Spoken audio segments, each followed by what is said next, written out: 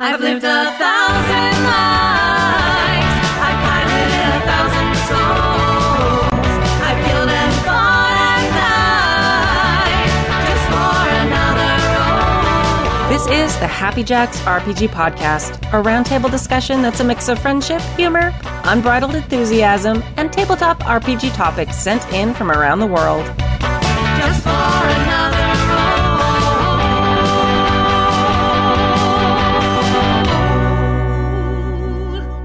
Hello, and welcome to Season 32, Episode 9 of the Happy Jacks RPG Podcast. My name is Kimmy. My name is Kurt. My name is Riley.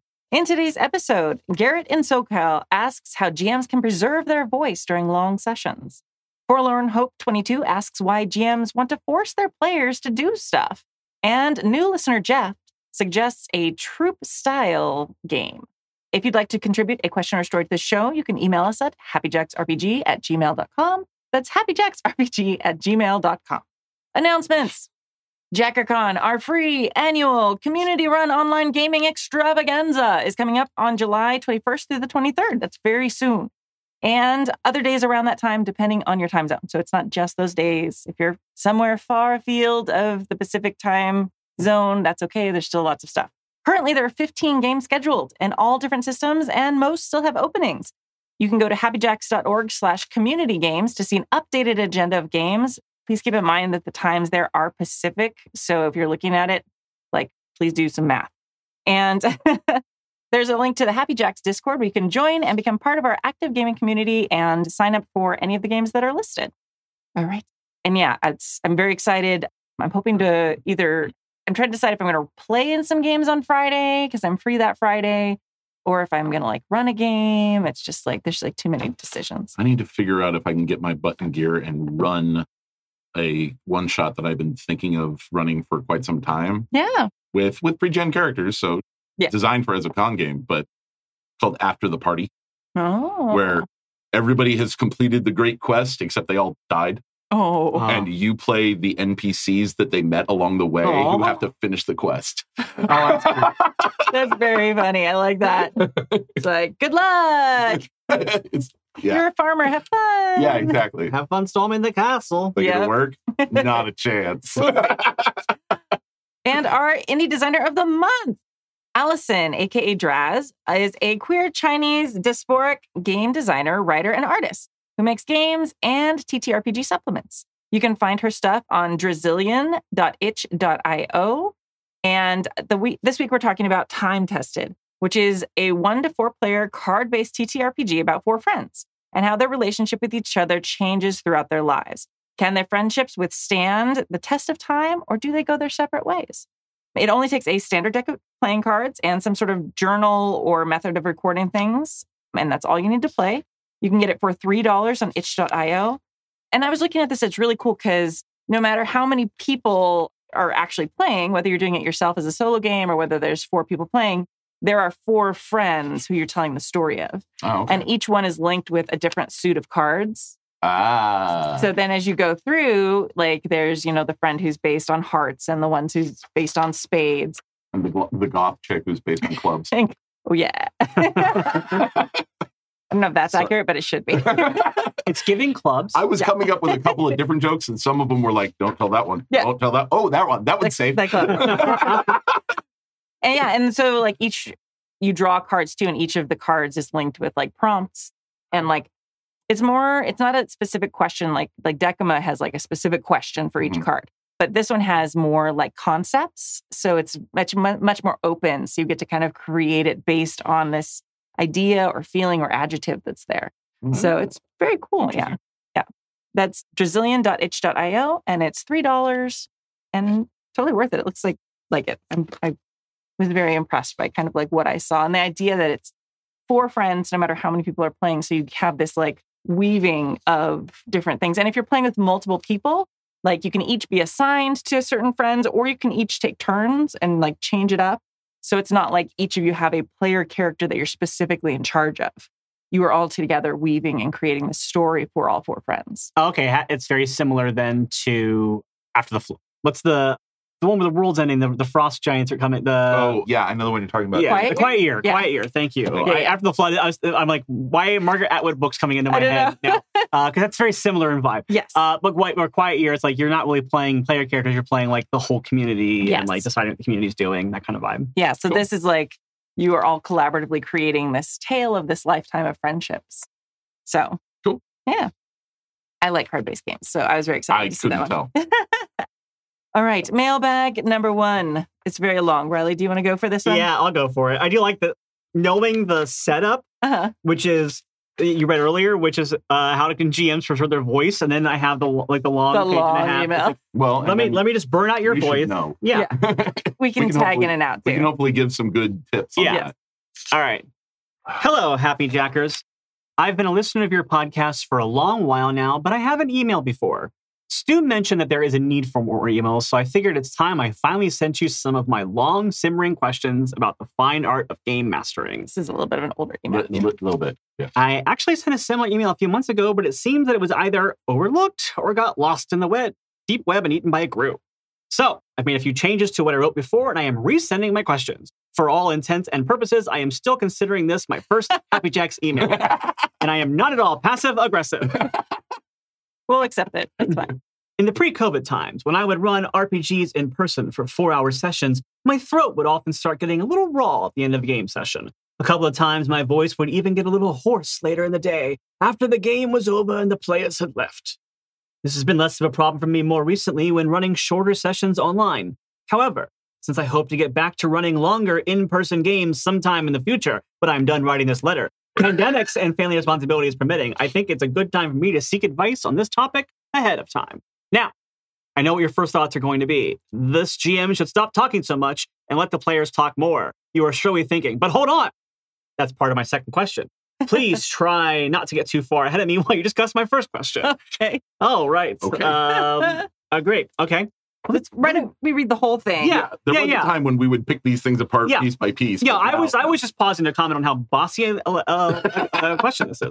I can sort of see why you're running out of the ability to talk if this is how you're presenting your entire game session. We love it. I love it. The type A Thank you for writing in an email to us. Thank you very much. It's so great. Just behind the curtain, I was a very last-minute addition to the show. But I feel like even if Kimmy knew that I was coming in tonight, this is the email she would have picked for me to read because she loves to roast me by making me read long emails. And then I like to roast them back. So it's all endearing. It's all with love. I appreciate you quite a bit. Yeah. Yeah. It's very funny. That was like the last minute. And also, why don't you read the first one? Yeah. I know many of you fine podcast hosts are also performers of one sort or another. I'm coming back around on this letter writer. This is nice. So I figure you're a good group of folks to ask this first question of. What general tips, tricks, techniques, or therapies do you recommend for helping GMs preserve our voices? Levity. As for the second question, the idea that the GM should talk less and encourage the players to talk more seems like a good solution. That is, I call that the Aaron Burr method. Seems like a good solution for saving the GM's voice on the surface. But that's only an idea and it doesn't necessarily help with the execution. I think the real question here is how can the GM quickly, concisely, and effectively convey the appropriate amount of information about a game setting, atmosphere, and plot hooks to the players so they can make meaningful decisions about what their characters are going to do. For the purposes of this question, let's assume that the setting you're playing in isn't one the players are intimately familiar with, and neither is your standard medieval fantasy. And neither is it your standard medieval fantasy. As the GM, you want to convey plot, essential information to the players, as well as provide details that set the tone and atmosphere of the game and voice NPCs, sometimes without waiting for the players to decide to go talk to the NPCs. Players don't always notice the little glowing exclamation mark above a character's head in tabletop RPG. In mystery and roleplay heavy scenarios, the GM also has to describe clues and details about NPCs that give players a good idea of who they are interacting with. Plus, many players are going to need reminding of the rules. Sure, you can write up short setting summaries and in-game news articles for the players to read before a game session, but at best, only half of your players are going to read those write-ups beforehand. And for those that do, page 2, you can't expect them to remember more than half of what they read. I think the best way for the game master information across to players remains by speaking during the game. Or am I wrong about that? You can tell me I'm wrong about that. I don't want to put too many qualifiers on this question, but in case it helps, let me offer this example of a campaign setting. Imagine Gothic, historical fantasy setting, where the heroes hunt monsters in a made-up European country in the 17th century. Something like a mashup of Castlevania, Solomon Kane, and Ravenloft. Every detail about the setting doesn't have to be transmitted to players all at once, but it still makes for a game where tone, atmosphere, and the question of what does my character know about this thing are key to the experience. What do you think are some of the best practices for verbally feeding that information to the players without the GM eating up all the game time by constantly yapping? I very much appreciate any answers you folks have for me. I'm looking forward to hopefully going to a Strategicon or two next year, and maybe even taking my family to next year's Ren Fair. Maybe I'll say hi to some of you in person. Though I should probably keep my kids away from the Rogues Reef stage until they are way older. Yes, I think that's the rule. No, but it should be. Hope you're all doing well and staying healthy in this ridiculous timeline we're all trapped in. Sincerely, Garrett in SoCal. Is it me, or have your email writers lately lost the habit of telling you to drink? Why is that? PPS, drink. Well, thank you. I wonder if I know this person. Another time I had such thoughts were... No. I'm always being made fun of for the size of my hand. It's an older email, and I think you did make it to the Ren Fair. Okay. I have a selfie. Oh, good to know. Selfie. It's good to know the email had a happy ending. Yeah. Yes. I have Okay. literal notes. Yeah, me too. Yeah, because there was so many questions that we didn't stop to answer. So. Yeah. So let's start back with the first one, which are like, what are some tricks, techniques, therapies to help GMs preserve their voice? All of us here have had experience on stage. Yeah. And whether it's stand-up or acting or singing or teaching all day, it's like so many things. Yeah. So who would like to start? Go, Kurt. I want to rest my voice, so y'all can go first. Yeah. Take a breath. Number 1, hydrate. Mhm. Drink With lots water. of with water. Yes, specifically, that's why it's called hydration, because it's water. Hydrate before the game, like the day before the game. Hydrate during the game, and then hydrate after the game.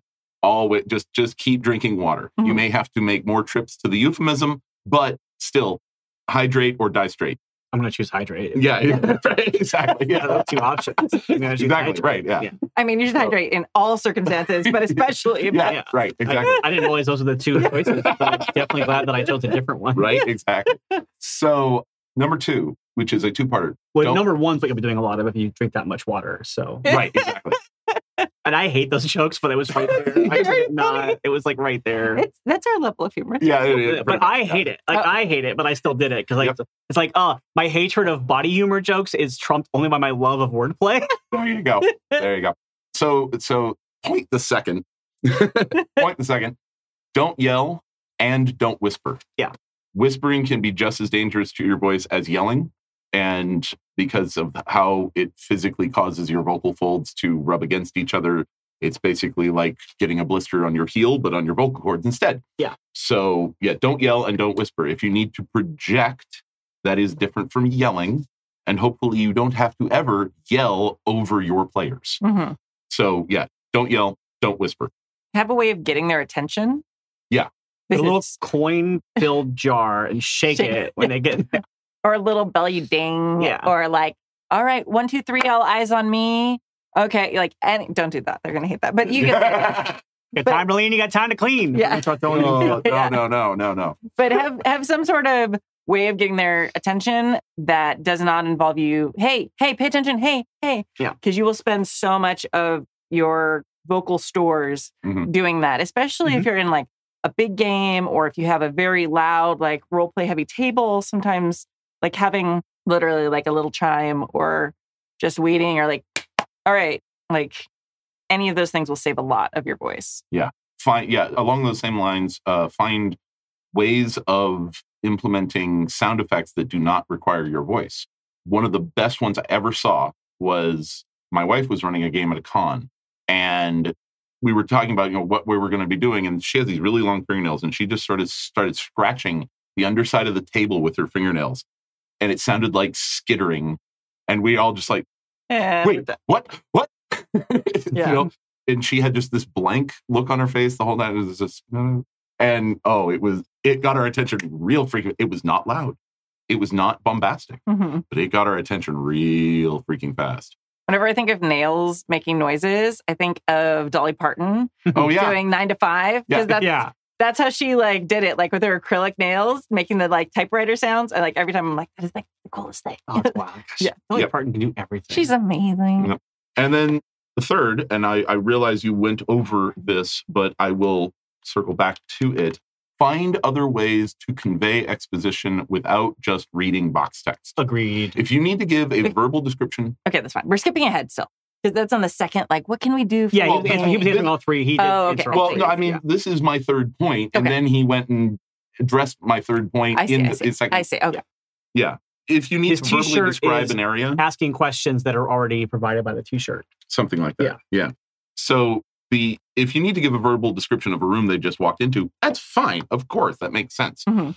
But things like you get information about the world from a town crier. Mhm. Well, the town crier, maybe it's not a town crier. Maybe it's you pick up a handbill Mhm. off the street and you just physically hand out a prop to them Mhm. that is just you go into Microsoft Word and prepare it ahead of time. And it's essentially box text that they get to read themselves. Mhm. And then they physically have the thing to refer to later. So it's not a question of whether they need to remember it or not. They Yeah. have the physical object that they can refer to at a later time. Yeah. Those are my three first Big suggestions things. Yeah. because you addressed a lot of my other ones in your email. So I also am going to suggest tea Yeah, with a little bit of mine honey. too. Yeah, Yeah. honey tea. or Yeah. if you don't like tea, just hot water, lemon juice, and honey. Yeah, Yeah. just a little.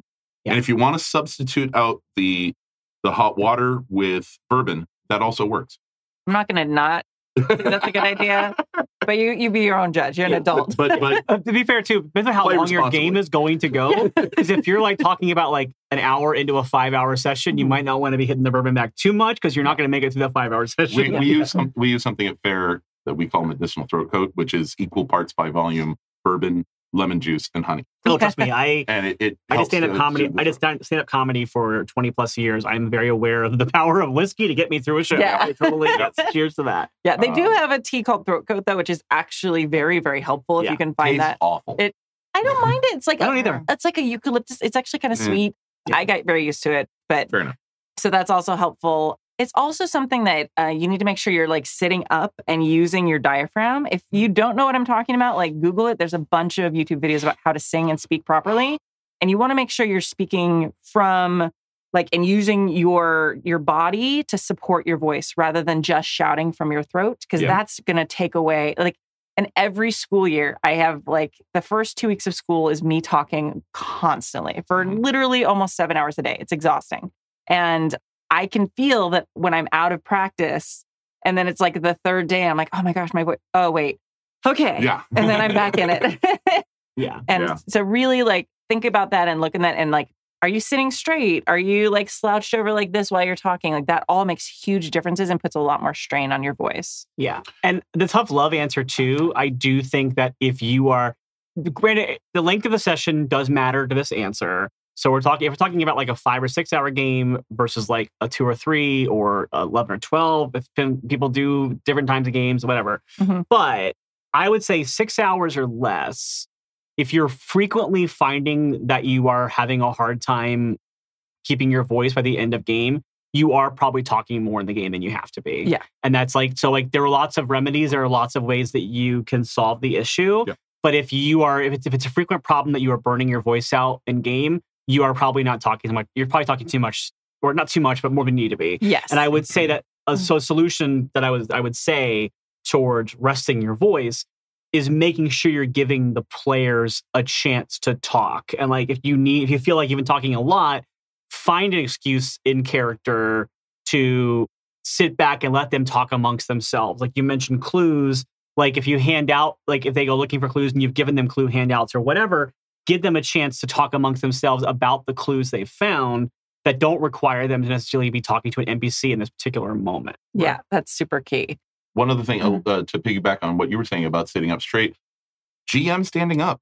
Yeah. It will help. It will put your posture better in a better place. It will orient all of your wonderful internal organs that are involved in speech much better than slouching in a chair. Mhm. Yeah. You know, it's the weirdest thing for me running games remotely since pandemic is I'm running games sitting down Yeah. because I'm sitting in front of a camera. Yeah. But conventions or at tabletop, home tabletop, actually people around a table, I'm almost always standing through the whole thing. I'll sit down for a bit if there's a lull in what I'm doing because the players are talking amongst themselves. It's like, okay, cool. I'll take this opportunity to sit down for a little bit. Mhm. Yeah. But seriously, GM standing up, it'll help. Yeah.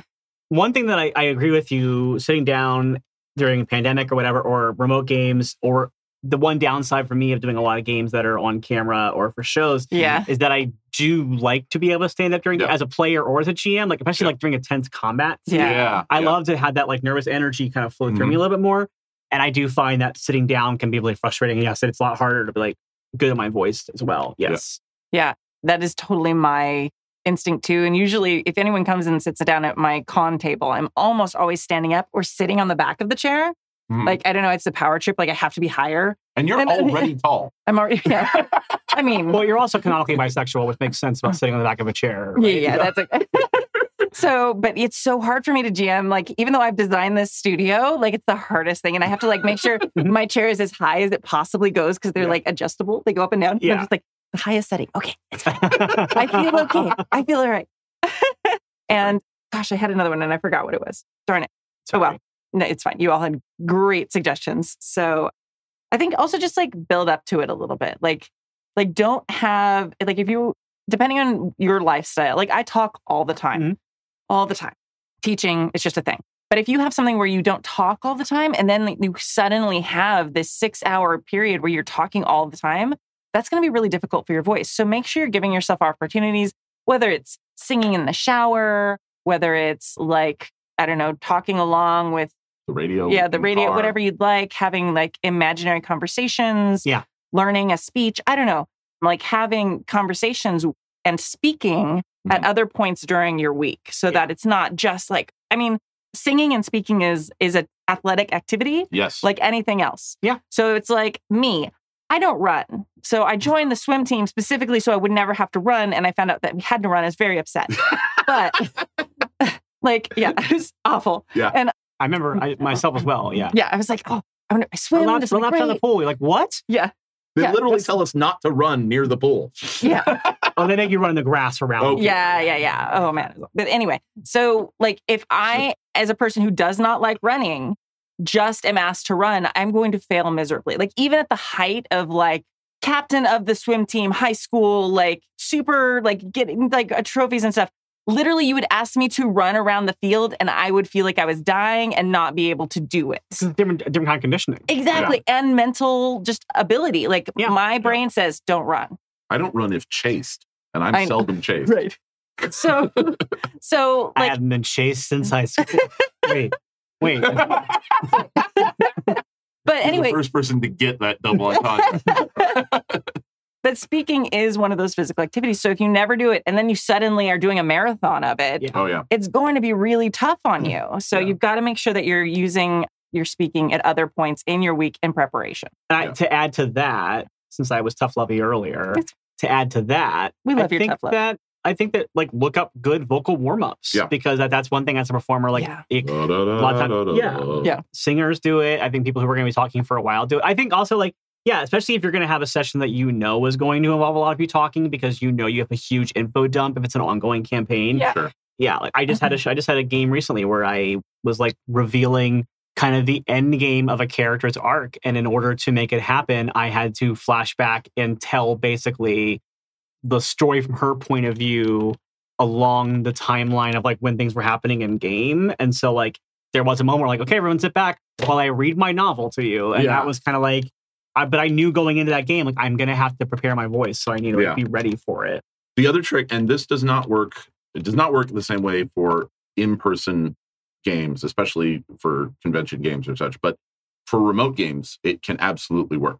Something I use is using guest players as exposition. Yeah. Mhm. Is I do a huge text-based lore dump on a guest player, plus I get another player for a short run. Mhm. I give them a huge lore dump in text form that I don't have to speak. Yeah. And then the lore dump doesn't come from their GM, it comes from this other player. Yeah. Mhm. Right. And I also get to play with more people that way, which is cool. Mhm. And I get to involve more people into my game, which is cool. And I don't have to be the one reading box text. Yeah. It's the gaming equivalent of like, hey, kids, I'm going to put on a movie. Are you, It absolutely is. It absolutely is. I'm going to hang back while you kids watch this movie. And if you're running a long-term campaign, you may have friends who can't commit to a year or two long game, but they might say, yeah, I could be there for 1 or 2 Tuesdays. Yeah. Right? Sure. And you just work that up, and then there, welcome to our latest guest exposition. Yeah. It's a great way to incorporate guests into a game too, because one thing I love being a guest in a long running campaign, like it's very fun. Sometimes it can be a little bit boring because like you get in the game and you're just playing like, oh, look at this bard that's randomly in this dungeon. And like, you're like, cool, let me sit around while you all talk about last session and next session and what your planning's going to be. And I'm not involved in any of it. Yeah. But if you're a guest where you're given a job, that's fantastic. Being a guest in a game where you have like business to handle while you're there is the best feeling. Oh, and actually, I will give Kimmy credit for this one because I know, right? You're like, wait, what? What am I being blamed for? So when I ran Hollowed Plains, there was a session where one of the regular players couldn't all make planes it. hollow because that's where people sit inside with the Other kind of plane. Oh. But there was a session where one of the players couldn't make it, and you sat in. Yeah. And I was like, oh, this is an opportunity to give a whole bunch of lore dump about a part of the world that they would have to ask questions about. And it would just be them talking at me. But no, they can all talk to each other now. And I just like, here, Kimmy, fun. Cool. You are Nosferatu. Welcome. It was fun to be a Nosferatu. I hadn't done a Nosferatu before. Yeah. Oh. So that was They can be a lot of I won fun. an award playing Nosferatu, so we are Well done. good company. Well done. Yeah. Yeah, I'm usually like Ventru, and I did a Setite for a while, which was super fun. Yeah. Ventru and Setite are almost the same thing. Yeah. Just replace money with a serpent god. Yeah. Same thing. Same thing. Yeah, I never played a Nosferatu until really, but I like it's the idea of them like as underground spies and things. But yeah, so do you think we said we moved on to the next part of this question? Or Yeah, we definitely moved on to the second part of this email. So one of the things which we have spoken of before, and especially there are fantastic ones that I love for Savage Worlds, are cheat sheets. Because one of the things you specifically mentioned were explaining rules to players all the time. You were like, well, people aren't going to read them and stuff like that. But actual, like, well done little cards that just have basic mechanics on them save so much time. With One Ring that I just ran, like, I actually made like little 5-page packets that had like different sections for all the different mechanics in it. Yeah.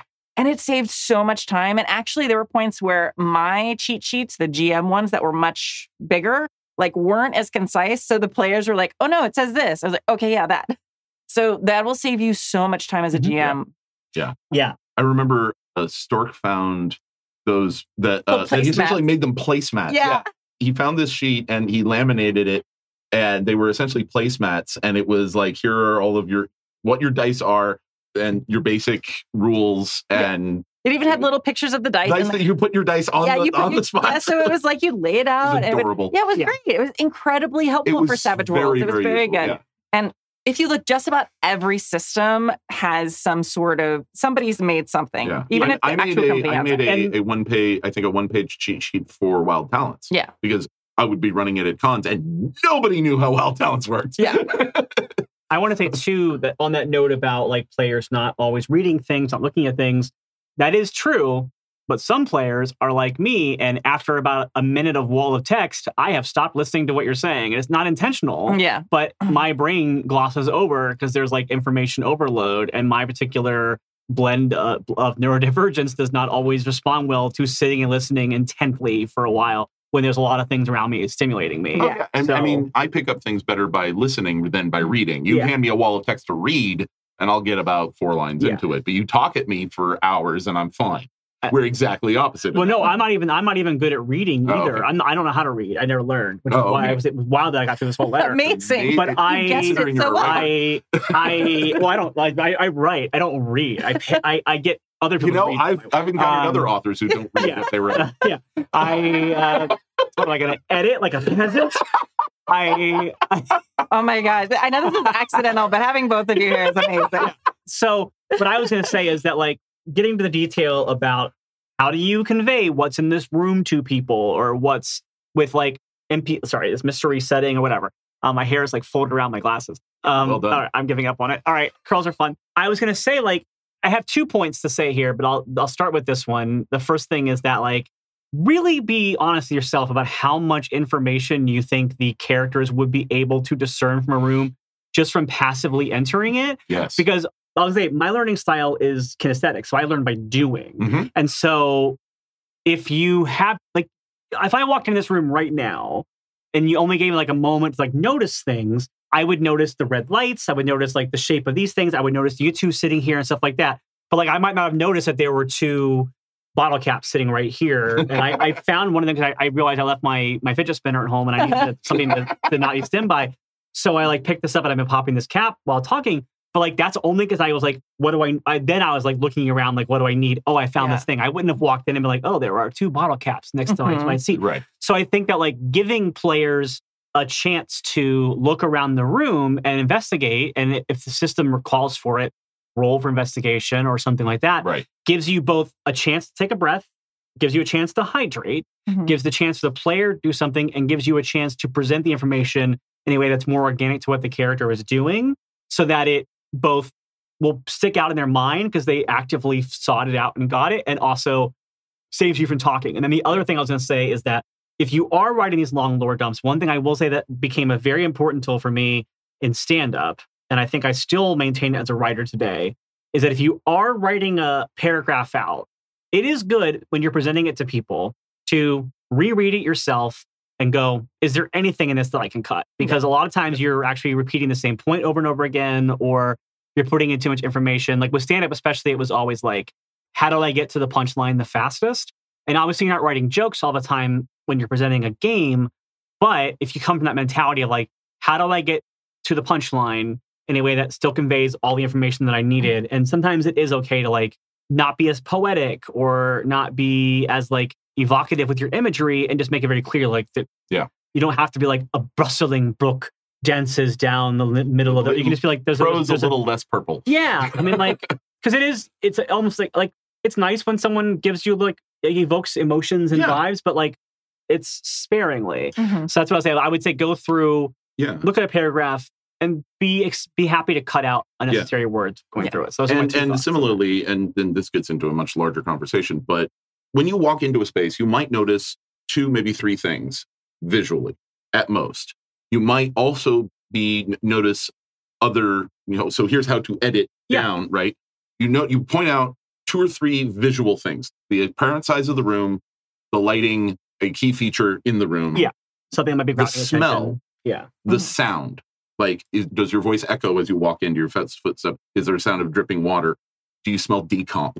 Things like that. And by splitting it up, not only are you get to reduce how much you actually say, but people will remember it better because it evokes different parts of what they're paying attention to. Yes. And it evokes different senses. And so you get to be more efficient with your words that way. So I was going to say, all of that is fantastic advice. If you don't want to do any of it, find cool pictures. Yeah. And, if 100%. it's like, here's a map of what this room looks like, even if you're not actually using maps, I often will show them as like pictures to just have an idea of the layout of something, or a photograph of like whatever, like you were talking about, like a castle that's like Ravenloft and all these other things. It's like, if you show them a picture of what you have, like that saves so much speaking and they are able to pull things out. Same thing also using, like, I never do this, but I've seen it done to great effect. I just can't plan ahead of time enough. But our friend Wes at 12-Sided Stories does this incredibly in all his campaigns, is he has music. And he actually composes all the music. You can get all of it at Plate Mail Games. It's incredible. And you can get, done. It's specifically designed for TTRPGs. So you go into a dungeon or you go into a creepy house and there's like music that like evokes the emotions that you want your players to have. Yeah. Sirenscape is a similar product. Yeah, exactly. So there's a bunch of really great ones out there. You can find good playlists on like YouTube and Spotify that are designed for exactly those kind of things. Yeah, and just, I mean, also, there's also amazing stuff that just pull it from like music scores from movies. Like all that stuff can really save a lot of description by just like putting that on in the background. Even if you don't have it going constantly, you don't need like a full soundtrack to your whole game, but like if you walk in the creepy castle, or whatever, don't pick that one. That one's bad. Like Jupiter by Gustav Holst There you go. is great battle, like pre-battle music, or even during the battle music. Yeah. So and it's public domain. Yeah. So those are all amazing things too that you can really help add to the depth of a scene without you having to sit there and talk all about it. Yeah, Sorry, I meant visuals is Mars, a great. not Jupiter. Yeah, visuals is a great suggestion. I'm thinking about that. Yeah, that's very good. Yeah. And I am, especially with the One Ring campaign that just wrapped, like I did so much description, but I would also like pause and because you have to pace it. Because I also have the thing where I start tuning out if people are talking for too long a time. So I'm like, okay, I would be tuning out now. So then like pause for a minute and like ask your players, like, how do you feel being here? Like, and like give them those things, like those questions that will add to the role playing and give you a moment to not talk. Can you get those open-ended questions? Yeah. And sometimes you can ask them to add stuff to the fiction. Like, what do you notice in this room? I know we've talked about that before. But if you have, like, sometimes in a mystery game, you have very specific things around the room and you don't necessarily want them to mess with it yet. Like, you don't want them to be like, I noticed there's a chandelier. You're like, oh, no, it's dark. There's not a chandelier because that's going to mess up this clue or whatever. Like, who knows? Like, I don't know why a chandelier would mess up a clue, but that's where my brain went right now. But you can have, like, ask them those inward-facing questions. How do you feel? What does this room remind you of? Something like that gives you a few minutes, gives them time to bond with the room and bond with what's happening in the game. Yeah. And lets you not talk for a few minutes. Yeah. Yeah. And this mention of like, first of all, the thing, my brain's going a lot of places right now. Yeah. But the thing that you said about art and maps and things like that, that is definitely a thing that I started doing a lot more in the time of the distancing and a lot of like virtual tabletops, like having to use maps a lot more and not being a very good drawer myself. I got really good at like finding maps online that were close to or similar enough to what I wanted to evoke. Yeah. And I would just use those. And then when I started playing in person again, I still a lot of times would like have a computer screen with the map up so you can look at it and like go like, look, we're not going to use this we're not going to play on this like the grid or anything, but just so you have an idea of what the room looks like. Yeah. But also, this comment about like you can't expect players to remember more than half of what they read. Yeah.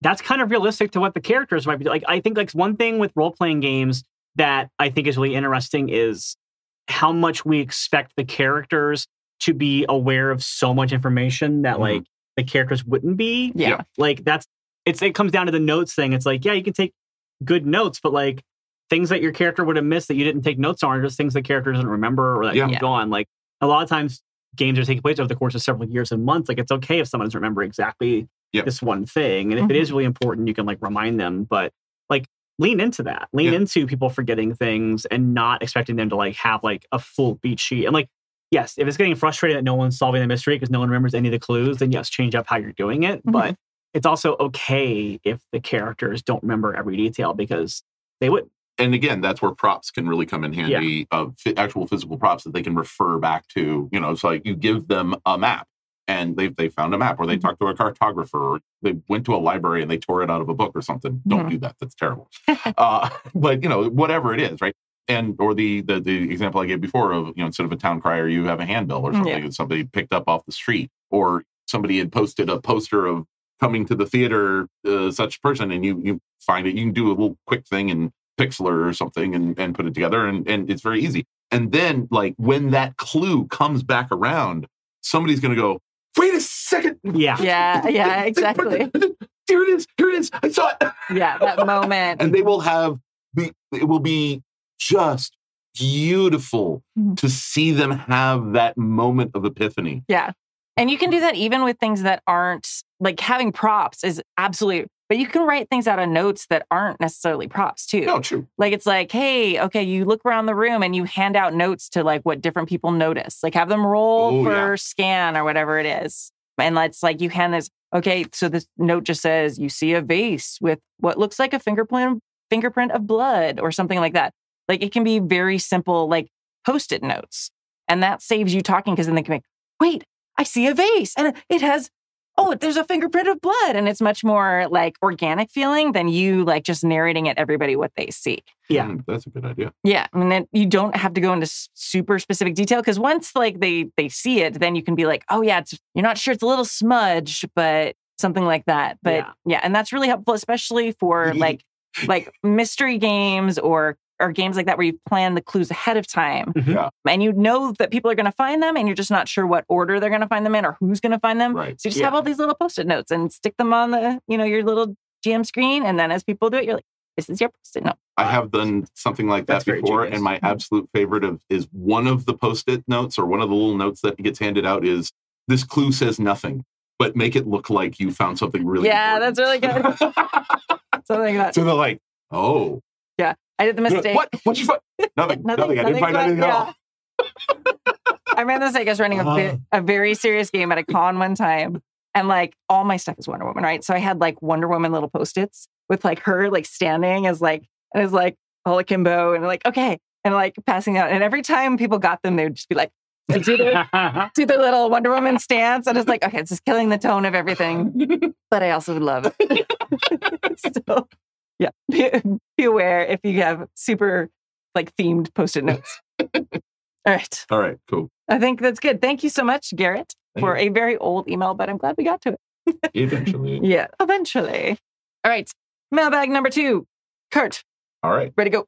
Hello, Happy Jack's crew. Hello. I write this in late January 2022, when the Seattle company has proven they are no longer a trustworthy custodian of the world's most popular TTRPG TM. That probably has nothing to do with the contents of this email, but in the interest of accurate record keeping, ...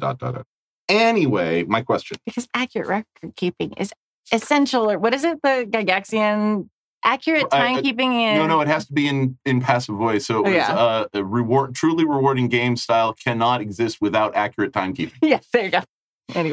Anyway, my question. It is probably more of a rumination. Why I have more of a comment than a question. Yeah. Exactly, yes. Yeah. Why is it, well, you started with a question It's word. fine, yeah. Why is it when DMs ask for advice, it is mostly in terms of forcing their players to do something? How do I make my players play something other than 5e? How can I get them to role play more? And in terms of focusing on the DM, how do I make role playing their characters more fun for my group? How can I improve the atmosphere at my table? Just a thought that might lead to good discussion. My confession, I am bad at fate. Well, you're not a fatalist. It's fine. You're just going more with the flow. It's They fine. make that joke in the email that you're reading right now. Right? Okay. Fate the TTRPG, not Fate the metaphysical force, just to be clear. I don't pre-read these anymore. I am a player and GM that has been doing this since the early 90s. I have run more systems than I can easily count. Reading Fate 10 years ago, I found it revolutionary. The narrative focus instead physics simulation that went before it. Such a simple idea that improves the flow of the storytelling, although not the flow of the sentence. I use the same thought process. It's fun, right? You're getting it now. A little bit of, yeah.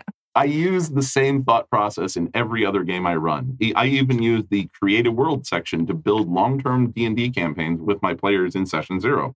But every time I try to introduce someone to how amazing this game is, that session is nothing short of boring. It probably has to do with player input. When I run something like D&D, I can tutor new players as we go. What do you want to do here? What does your character feel? Describe it to me.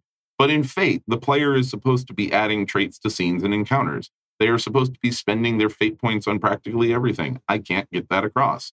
Every one-shot always feels like a less satisfying, stripped-down 2E D&D session with the players only making choices for their own characters and hoarding fate points like they are healing potions in a video game.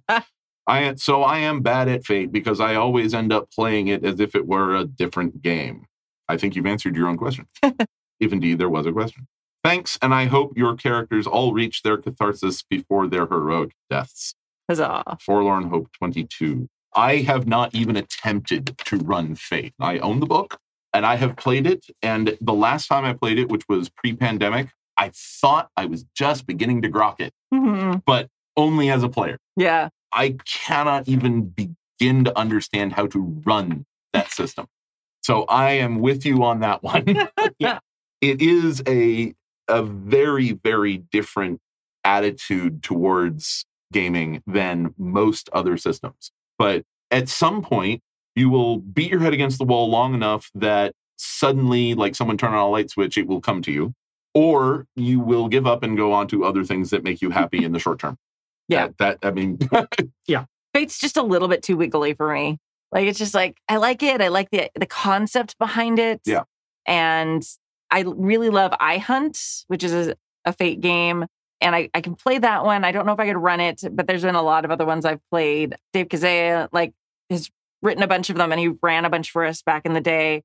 And I always had such a great time because he could make it happen. Like it's like the thing where like a good GM can make the system disappear. No, for me, it was a friend of the show, Patrick Raleigh. Yeah. He ran Fate games that were essentially Pacific Rim.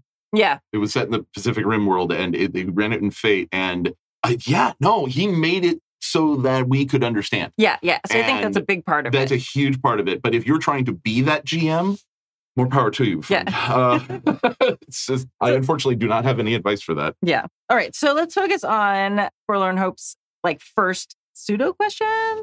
Like, why do people always ask, why are DMs constantly trying to get people to do things? Well, because players are stubborn, foolish monsters who need to be told what to do. They need discipline. They need to be told. Yeah. Wow. Okay. No, I, of course, don't believe that. Because if you're writing into the show, you're almost certainly a GM, and you have already said that you are a GM, and therefore the problem cannot possibly be with you. And I don't mean you, Forlorn Hope. I mean all of the other people who write into the so the problem can't possibly be with you, the GM. So the problem must be with the players. Right. It can't possibly be with the one and only game system that I love that has been tried and tested for decades and is obviously the perfect thing. So it must be the players. Well, no, I don't. I'm going to push back on that a little bit. As someone who works with people, I'm being very tongue-in-cheek. I know. But when people say, how can I make people do this? It's not because they think there's something wrong with the people they're trying to get to do something. Sure. They realize that there is a lack in their ability to get people to do something. Yeah. So it's more like, how can I, is them acknowledging like there's a lack in what I'm doing. Yeah. The real question usually is like, how do I get people to be enthusiastic about doing this thing? Yeah. It's like, if you're running games and you're GMing, like, there is a degree of like, well, this is the game we're running, so if you want to play, we're playing it, and that's like making them do it. But like, if there's no enthusiasm buy-in, it's not going to be a fun game for anybody involved. Right. So yeah, I think that's the real questions are. I don't know if I don't think they're actually asking all these questions. No, they're not. Those are examples of questions. But yeah, I think that's like I think that how do I make them, I think the reason why people do it in terms of forcing people to do stuff is more because, like you said, their own insecurity about not being able to do it. Yes. And they're trying to think, how do I make this work? Yeah. I have, a lot of it can be the types of players you're playing with. Because there are very proactive players who you're not asking these questions about them. Yeah. They're already doing all of that.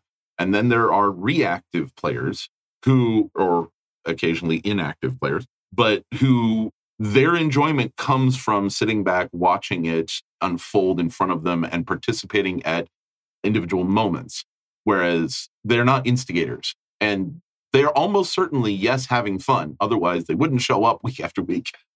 But got nowhere else to go. Yeah. Well, I mean, maybe. Yeah. Well, and like what you were saying, like Forlorn Hope's not actually asking these questions. The through line with all these things is like, why are they saying, how can I do another system? How can I do these things? Right. And it's very similar to, like I talk about this all the time, like new teachers and like parenting Facebook groups and things like that, where it's like, how can I get my kid to remember the alphabet? How can I get the kids to, I'm having trouble with them with this particular chapter of the book. They're not understanding. Question of, like, why are we asking these questions of the players instead of the GMs? Well, yeah. And I think your argument is, we are asking those questions of the GM. Yeah, that is how they are phrasing a question about how they can change their own actions.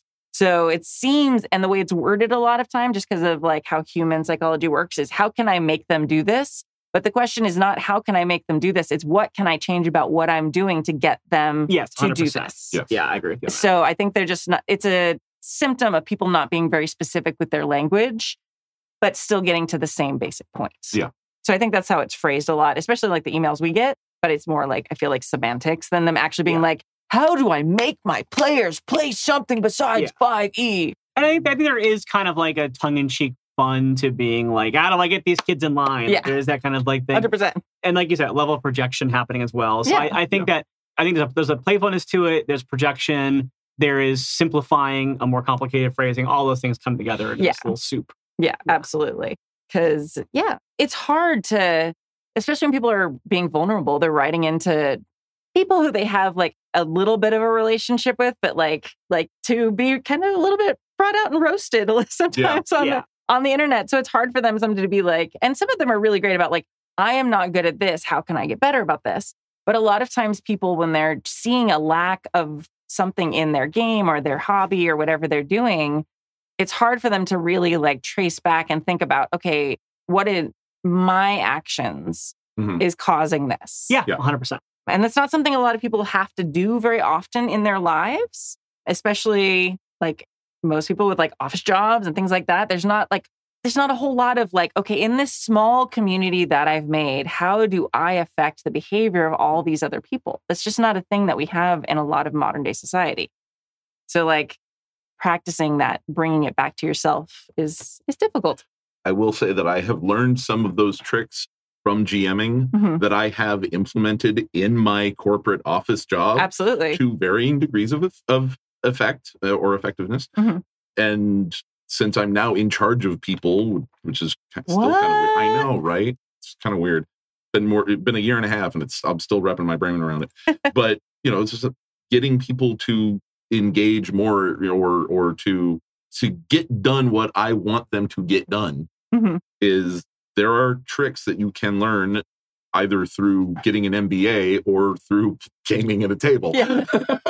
And most of the time, the first thing it does, it starts with self-reflection. It does. Like, what am I doing that is not getting to this end first? And what can I change about my behavior that will then affect their behavior? Yeah. To get to the second part of this question, I am also not a Fate player, but I have had some experience with trying to introduce players to game systems that they're less familiar with outside of like the big ones that are like you're going to hear on a lot of like podcasts and stuff like that. And I do think that this thing about like I end up playing it as if it was a different game. I think like a game like Fate that requires so much buy-in on behalf of the players to learn the system and like invest in the system. I think there's a lot of needing to have conversations ahead of time of like, this is what this game is. Does doing this, it actually interest you? And like maybe even like having a couple of like dummy stat sheets that are like, here's kind of what it's going to look like. Here's what we're going to do. Does this appeal to you? And that way, maybe you can avoid this aspect of the session zero being boring to people because they don't know how to put the player input in there. Yeah. I think like maybe like having a completed thing, like here's what someone did, that this person put these points into this scenario. This is what happened. This is how the game is played. Is this something you want to be doing? And then like that gives them the kind of ability to like buy into it a little bit more. Like, that's a thought that I have. But. Yeah. So question, because as I said, I have not tried to run Fate. I have also not tried to run anything powered by the apocalypse.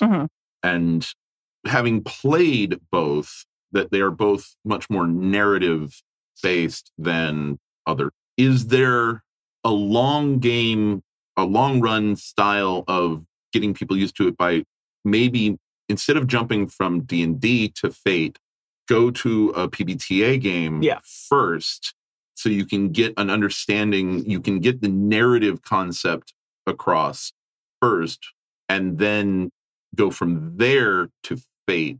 Is that a smaller jump? And I ask this of people who are far more experienced with PBTA than I am. I don't know. I don't know if this is... It depends on which PBTA answer might be game, no. too. Because PBTA games are so varied. There's so many. True. There are some games that require almost as much player building at the beginning of the game as Fate. Like, if you're playing a game like Monster Hearts, a lot of times you're like building a whole setting like at the beginning of the game and talking about things. Right. Whereas like some PBTA games, like there's already a setting that's pre-designed for the game, and you're just like walking around this city that's already there. Yeah. Right. Yeah, I know. Threadbare, I remember we basically had to generate the entire world. Yeah. But Masks, you've got Halcyon City and that. If you want to, yeah. If you want to, yeah. Yeah. It is available to you. Exactly. If you want to use it. Yes. Whereas there almost isn't one for some of these other, like you said. Yeah. So, yeah. I think, and I know this is kind of a cop-out answer, but I think it depends on the GM. Sure. Like anything, like I love Mook, miss him terribly. He was an incredible GURPS GM. Yeah. Like he could make GURPS disappear. Like all the crunchiness of it, you would sit at that table and you would feel like you were playing PBTA or something totally narrative. And it was amazing because he just knew the system so well. And I felt that same way when I played in Dave Kazay's games with his like he Bedlam designed a bunch, Hall Bedlam Hall. He did a bunch of Fate games himself. When you sat down and played at that table, like all the weirdness of Fate disappeared. Yeah. Because he was so good at it. So I would feel like made it so seamless. Yeah. So like if you know PBTA super well, I don't know if that would really make an easier jump to Fate if you're still not good with Fate. Yeah. So that it's one of those things where as a GM, you've got to practice it. You're going to fall on your face a bunch and you're going to get better at it if you really want to play that, or find something else. You don't have to be good at Fate if you don't like it. It might even be worth if you like Fate and you're struggling with how to present Fate to new players in a way that's engaging and makes them excited to play it, which is what I'm getting from this question, is like, I want to run Fate people better than I currently am, but I don't know how to do that. I think that like, if your biggest concern is you feel like you're not pitching it well to people, maybe try running through the practice pitch a few times. Like maybe, because I do think like, piggybacking off of what Kimmy just said about PBTA, if you're already frustrated about getting people to buy into a new game, it might not be the best solution of like, well, now I've learned a different game to deal with it before I get to the game that I want to get to. Because then you might like burn out before you get to your game. I think like if your biggest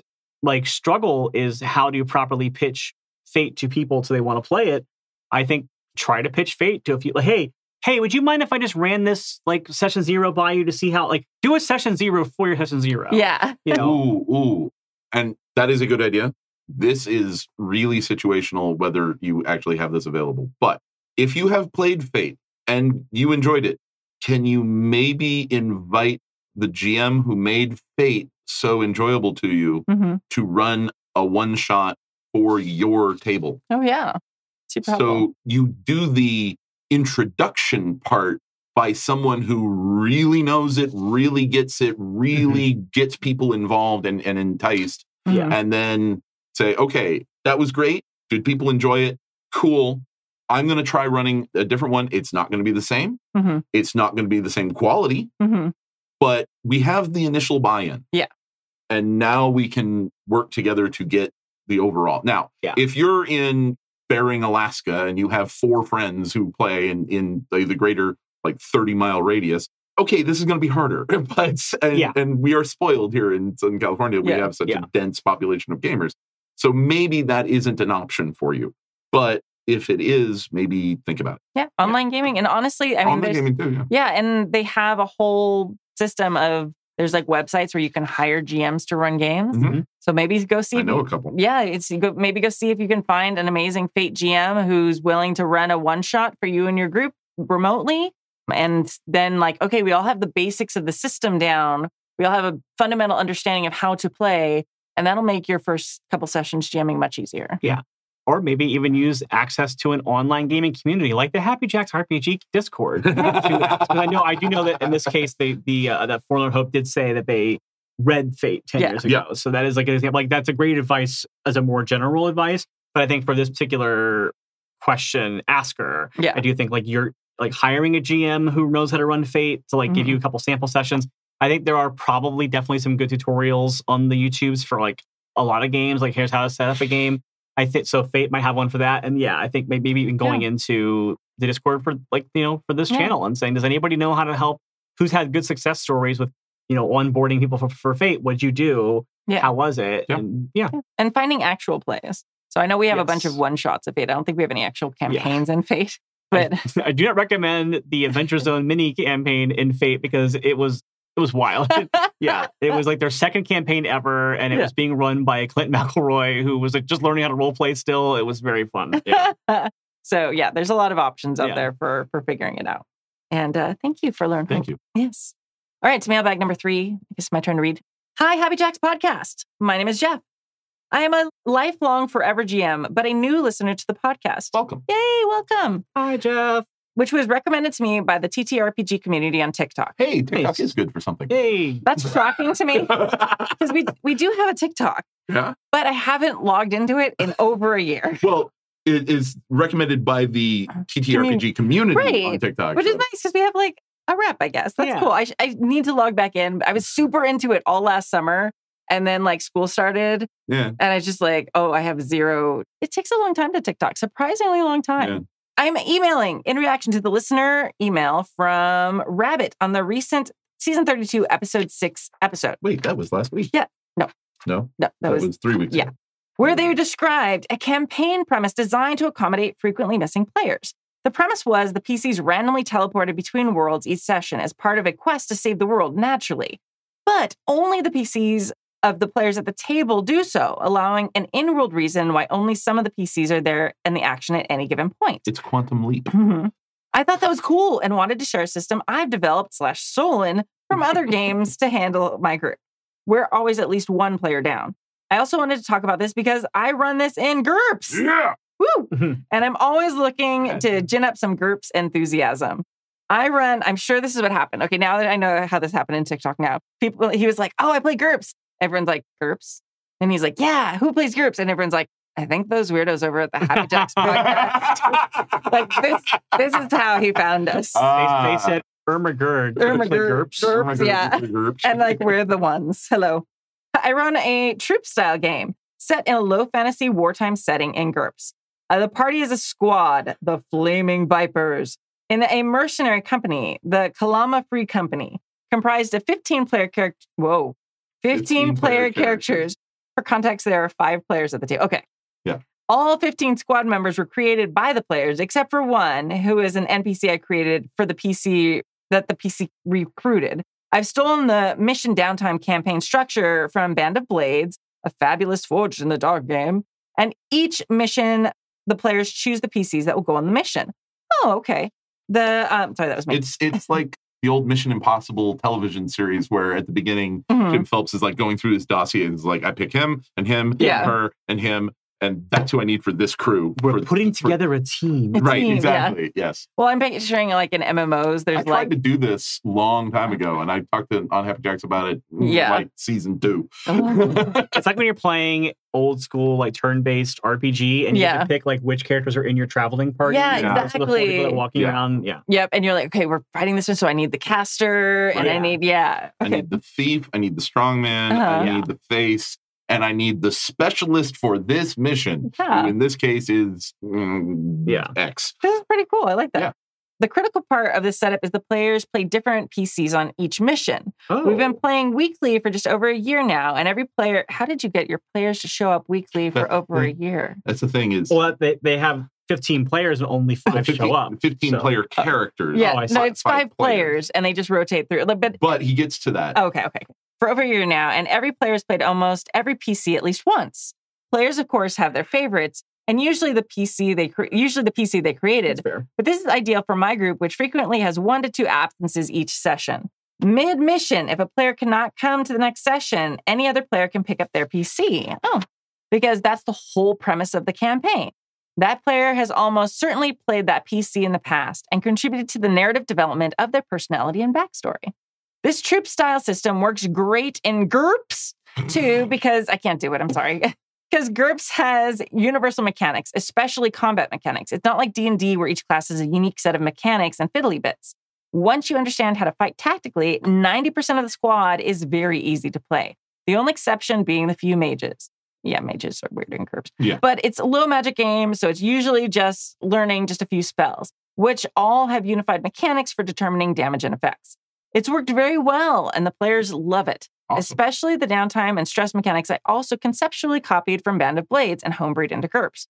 I'd be very interested in seeing that particular piece. I do have a question, believe it or not, as a new listener to the podcast. Do you all actually play GURPS? I so rarely find fellow GURPS lovers. Where do you all hang out, and can I join? They hang out with the previous owner of this channel. All the best, Jeff, geek_the_GM on TikTok. All right. Yes, we actually do play GURPS. We have quite a few APs in GURPS, actually. Yeah. And Stu ran the Eldemy in GURPS. Yeah. He's done a couple of GURPS. Mook has a run he did on GURPS that was like our first remote game, like way pre-pandemic, which was very interesting. And Bill's playing from like England when he had a job in England for a while. Yeah. So we do play GURPS. We know GURPS. I don't think we have any currently going on, but that's not a knock on GURPS. That's we've got other things going on at the moment. Yeah, we play a lot of weird different systems. We rotate between a lot of things. Yeah. It's basically whatever the GM is wanting to play. What's the fun game that GM wants to do? Exactly. Yeah. But Stu keeps saying he's going to come back and run another GURPS. He's probably going to run GURPS. Of course. Yeah, because it's what he whoever he is. Because that's Stu's line is, that sounds like a really cool game. Bet you I could run it in GURPS. I bet I could run, exactly. Because you can. I mean, that's the whole point. Yeah. It's like everything works in GURPS except Magic's a little weird. Magic is a little weird, but it works. It does work. And it does work the same way every time, just like Jeff was saying, which is kind of helpful. Yeah. So I do. Hero is a similar kind of thing along those lines. Yeah. So I guess if you want to hang out with us, you can go to our Discord, happyducks.org/Discord, and Absolutely. hang out there with us. Which our moderator wonderfully put a link Thanks, into the James. chat. Yeah. But yeah, people there talk about GURPS a lot, Yep. surprisingly. It's a good group for GURPS. The group. We're GURPS. Yeah, good GURPS. GURPS. See, now I want to write like a Dr. Seuss book that's all about GURPS group. Yeah. And I I want to say, wouldn't like, recommend using that particular pen name. No. But yeah, sure. Go for it. No, but like all the Uh-huh. rhyming words, like Well, I mean, the term the cat and the hat and and it's like the term nerd is a Seussian word. Yes. Dr. Seuss came up with it. He, Yes. he coined it. So it works. I do want to add, like, just to take this troop system sounds like a really fun and interesting and innovative Yeah. thing. And I think it's cool that you thought of this and that it works well for your group. I think that, like, I'm a fan of when groups and GMs especially find ways to make player absences work for the story. Yeah. And like, I think that that's a great one. Like we played an Emily's game here on the channel where she made it alternate universes. So if one episode somebody wasn't here, a lot of times she would just rule it as like, oh, that character isn't at this school in this universe or isn't here for some reason in this Right. universe. yeah. And that was really interesting to me. I've also done a lot of like campaigns where it might be like more of a series of one shots. And so it's just like, you know what? Your character wasn't hired for this quest this particular week. And it's very similar to you're not pulled into Yeah. this universe. And if to you're go. running a very episodic campaign where the task at hand can be handled in a single session or maybe two, as you described, then this works very, very well. Yeah. I don't run those kinds of games, so I don't know how well this would work for me, but I am intrigued by the prospect because I did try doing something along these lines where back when I was running Vampire every other day, and I had like 8 or 9 different players, but but only like 4 or 5 at a particular session because nobody could commit to all of the campaign. Yeah. But the element here that really caught me by surprise, honestly, is the fact that you have 5 players and you have 15 player characters. And while there are characters that individual players have created and so may have a sense of ownership of that character, any character might be played by any player at any given session. To me. Yeah. That is like, rah! It's really cool that you have a dynamic at the table where everyone has that level of trust. Yeah, That is huge. Yeah. I mean, good on you and your players. That is amazing. Yeah. Because I'm not sure, like, I tend to get very, like, possessive of my character sometimes. Me too. I guess if I knew that's what it was walking in, I would be okay with it. But it's very interesting. It's a lot of yes-anding. Oh, yeah. And in a way that is, it's interesting to see that with people who are just like in a home game friends. Yeah. So please write in and tell us more about this game. Seriously, that is fascinating to me. And I think it's a really astute observation that this only works because it's like GURPS. Because once you get the mechanics of GURPS, you can pick up just about anything. Okay, I can play this. Yeah. Whereas if it was D&D, like you'd have to have a bunch of experts at D&D. Or every time they picked up a different character, you'd have to be explaining how to play that character a little bit differently. Which is why I always play like fighters, sometimes paladins, but mostly fighters because it's like the easiest thing. It's not a lot of stuff to remember. Mm-hmm. I'm pretty good at remembering most, like I can pick up most D&D classes and play at the beginning to end with that class, especially because like sheets that help, like if you like know your traits and stuff like that. But like having to swap possibly between different ones each time would be challenging. So I agree with that. I just started a new D&D campaign where I am playing one of the 2 classes I do not grok. Yeah. I do not understand druids, and I'm trying to learn how to druid. It's funny, as an aside, that's how I came to love clerics, because I did that myself. Yeah. I played a cleric in a campaign that ended up becoming one of my favorite characters of all time. And I am currently doing that with a druid, and I have a ranger in the wings. I typically wildernessy type characters don't grok well with me. And so I tend to not play them. And so because I'm like, well, it happened with clerics. So let's try it. Let's just try it with it. And it's a similar thing. Yeah. But I think this is really innovative. I would love to be a fly on a wall for a session like that to see how people hand off characters well. Because also, like you mentioned, the yes-anding, you're not just yes-anding, you're yes-anding someone you aren't there when they were playing this character. So you might not know exactly, like, it's almost like playing Exquisite Corpse at that point, where you're like, I had the last page of this book they wrote, this thing they wrote, I have to now just take their thing and move on to the next one. It's such an interesting concept. Yeah. It's amazing. Yeah. Yeah. do they take notes on the character sheets so that like when I someone hope picks so. it up the next time, like Yeah. it's fascinating. Yeah. I feel like this is a Really whole new TTRPG in and of itself. Right? Yeah. Like, Oh, that's Yeah. wow. Okay, Jeff, closest, yeah. come be our friend. We're curious about this. Yeah. We find you interesting and wish to subscribe to your newsletter. Yeah. I find Jeff interesting, but I find this whole table interesting. Oh, yeah. Yeah. Absolutely. The troop element, the idea of a troop of TTRPG players that are collectively telling a story and collectively sharing. First of all, it's role playing communism, which is amazing. But yeah, I this is a fascinating table, and I give kudos to your entire table for being so Seriously. game to do Yeah, this. absolutely. So cool. All right. Thank you for joining us for season 32, episode 9 of the Happy Jacks RPG podcast. Please support our amazing indie designer of the month, Allison, at drazillion.itch.io. Thank you to our chat mod, James V, and to our amazing Patreons who keep us ad-free and independent. You can join their incredible ranks at happyjacks.org/Patreon. My name is Kimmy. I am an Emmy-nominated Yes. tabletop RPG designer. Yes, you are. As of like a couple days ago, it was very weird. Seriously. I have no idea. I've looked about when the voting starts. Please, when voting starts, I don't know when because it doesn't say on their website right now. Please go vote for Decima by Golden Lasso Games for the best non-digital accessory/aid, which is a very sexy category to be in. I hope it's listed like that. If I win the trophy, I hope it's like non-digital, like gaming aid/accessory. Yeah. I hope it says that.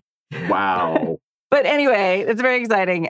So yeah, I'm using my time. So all right, I'm Kimmy, and then you had the thing to announce as well, right? Yes, I'm Kurt, and those of you who have followed for long know that I am in a band called Sportive Tricks, and we have a show coming up at the end of this month in Seal Beach, California, which is down there near Long Beach and Cypress and stuff like that.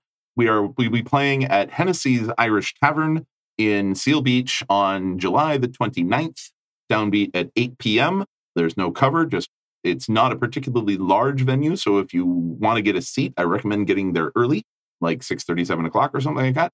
And we'll be playing 3 sets until 11, and come down and have some fun with us. Woohoo. Hey, I'm Riley Silverman, and I have a couple of gaming things. I have a Doctor Who RPG podcast called The Game of Rassilon. We just launched our 5th and final season, and so we did 2 sessions where, Cubo 7, who makes Doctor Who RPG, did a 5e version of their system called Doctors and Daleks, and so as for fun, we ran the first 2 episodes of the season in that system instead. It was very fun for the stories that we told, because I wanted to do a big race episode, and so it was really fun to do. And it's called Death Race 200, which makes me laugh because it's a death race set in ancient Rome. It's a chariot race. Ben-Hur style. Yeah, yes. Death Race 200. I love it. And so that's there. And then that is going on right now. Those are the 2 episodes that have dropped so far. And then after that, we'll go back to playing the Vortex bespoke system for Doctor Who that Cubo 7 created. And then my other RPG show is a podcast called Strumpets and Flagons, which is a Thirsty Sword Lesbians actual play. And we are, I think, by the time the podcast drops, our final episode of the first season will have dropped. So you can check that out and listen to the entire first season of the show. It's very silly and fun and so gay. Yeah. And then last but not least, I wrote a pair of essays for a book that is part of artist Karen Hallian's She series, which is a collection of art and essays about important women in history and in pop culture. And each artwork, it's all of Karen's art paired with an essay about them. There are some pretty awesome names involved in both the women that are being featured and in the women who did the writing. I wrote 2 essays. I wrote one for Lucille Ball and one for Marsha P. Johnson. And it's really cool. And so check that out. Basically, Karen, it is a independently released book through Karen. So you can get it. I think it's on her Etsy page. But if you type Karen Hallian She series book, you'll get a link to the Etsy page. But there's some wildly amazing people involved in this book. Like Jody Hauser wrote for the book. Like Catherine Janeway wrote for this book. Yeah, like it's amazing. Kate Mulgrew. I kept wanting to say Catherine Mulgrew. But that's not right. That's all right. Yeah, but she wrote for this book. It's wild. So I backed the Kickstarter for that, and I got the book, and it is beautiful. Yeah. I'm actually planning on buying another one and like very carefully taking it out of the binding and then putting up the pictures of all like these women around the room. Yeah. In your classroom? Yeah, Nice. around my classroom, because there are these beautiful most of them are profile like illustrations of these amazing women from history and pop culture and all these things. within a single word that kind of describes them. Yeah. Like rise or write or create or things like that. Yeah, laugh. Like it's so good and they're beautiful. And then each one is paired with an amazing essay. And I didn't realize that you were the one for like totally read the Lucia Ball one. It was great. Yeah. And I didn't know you were involved in that. It's wonderful. Very Yeah, cool. it was wild because I wrote those before I wrote my Star Wars books, but it took almost 2 more years for those to come out. She had to do all the drama. Yeah. It's so much work, but they're beautiful and it's an incredible book. And I backed it because I loved it, and then like I was really pleased with the quality of it when I actually got the final It's a book. really well done book. It is, yeah. Cool. I sent because I backed it on Kickstarter as well, but I knew that I was going to get copies as an author, so I sent my Kickstarter copy to my mom, and I can definitely tell my mom understands this book more than the Star Wars books because like she likes having the Star Wars books. She was happy to have me sign those for her. But this one, she like actively was like, "Oh, you did such a great job writing that book." And I was like, "You actually read this one. You did not read the Star Wars." This one doesn't just sit on the shelf. Yeah. Also, I have Star Wars books. I should mention that as well. Yeah, but I don't need my entire bio. But yeah, the Karen thing, like I've been paid for this project. Like I'm not making anything else off of it at this point. But it is just now, I like that it's now available to be purchased outside of the Kickstarter, which is a relatively new development. So I'm mentioning it more because where all great books can be found. Yes. Excellent. All right. So thank you so much. This week, we're going to leave you with a song called The Rose and Key Inn. It is by a band called Sportive Tricks that Kurt is in. Yes. And you can hear it and a bunch of other songs if you go see them live pretty soon. Yeah. All right. Thank you all so much. We'll talk to you later. Bye. Bye.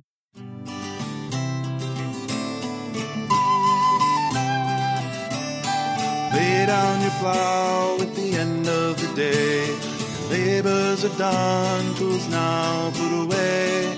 Candles are lit, the hearth fire grows warm. Your troubles behind you, safe from all harm. Gentle Ginny gives blessings as you pass through the door. The inn may be crowded, but welcome one more. Though our harvest is slim, we'll share what we've got. While back in the kitchen, Greasy Joan fills the pot. Welcome, mere travelers, come set ye a while. Enjoy our strong cider, the barmaid's sweet smile. Friends, draw near, our songs now begin. You're home once again at the Rose and Key Inn. Alfred's in the corner, propped up in his chair. Wild words paint pictures, his hands sculpt the air. Young lovers draw close, faces turn to the fire. Soft, secret whispers can't hide their desire. Clashing opinions cut through the din. James and Jeremiah are at it again. Loud voices give way to mirth and delight. Sure as evening dissolves into night. Welcome, dear travelers, come set ye a while. Enjoy our strong cider, the barmaid's sweet smile.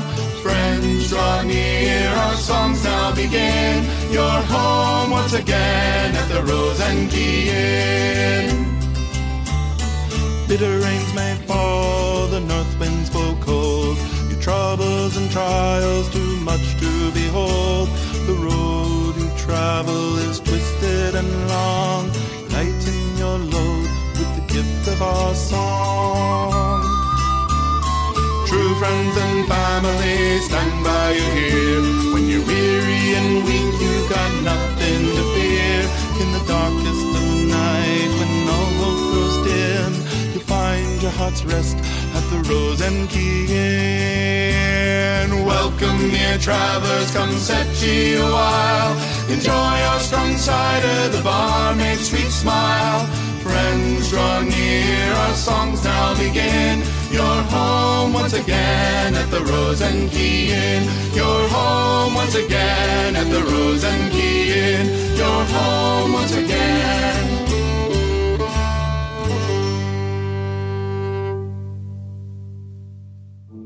This show is a product of the Happy Jacks RPG Network. The Mary Sue's performed our intro music, and our ending song was played with the express permission of the artist. Visit happyjacks.org for more information and to find all our streams and podcasts.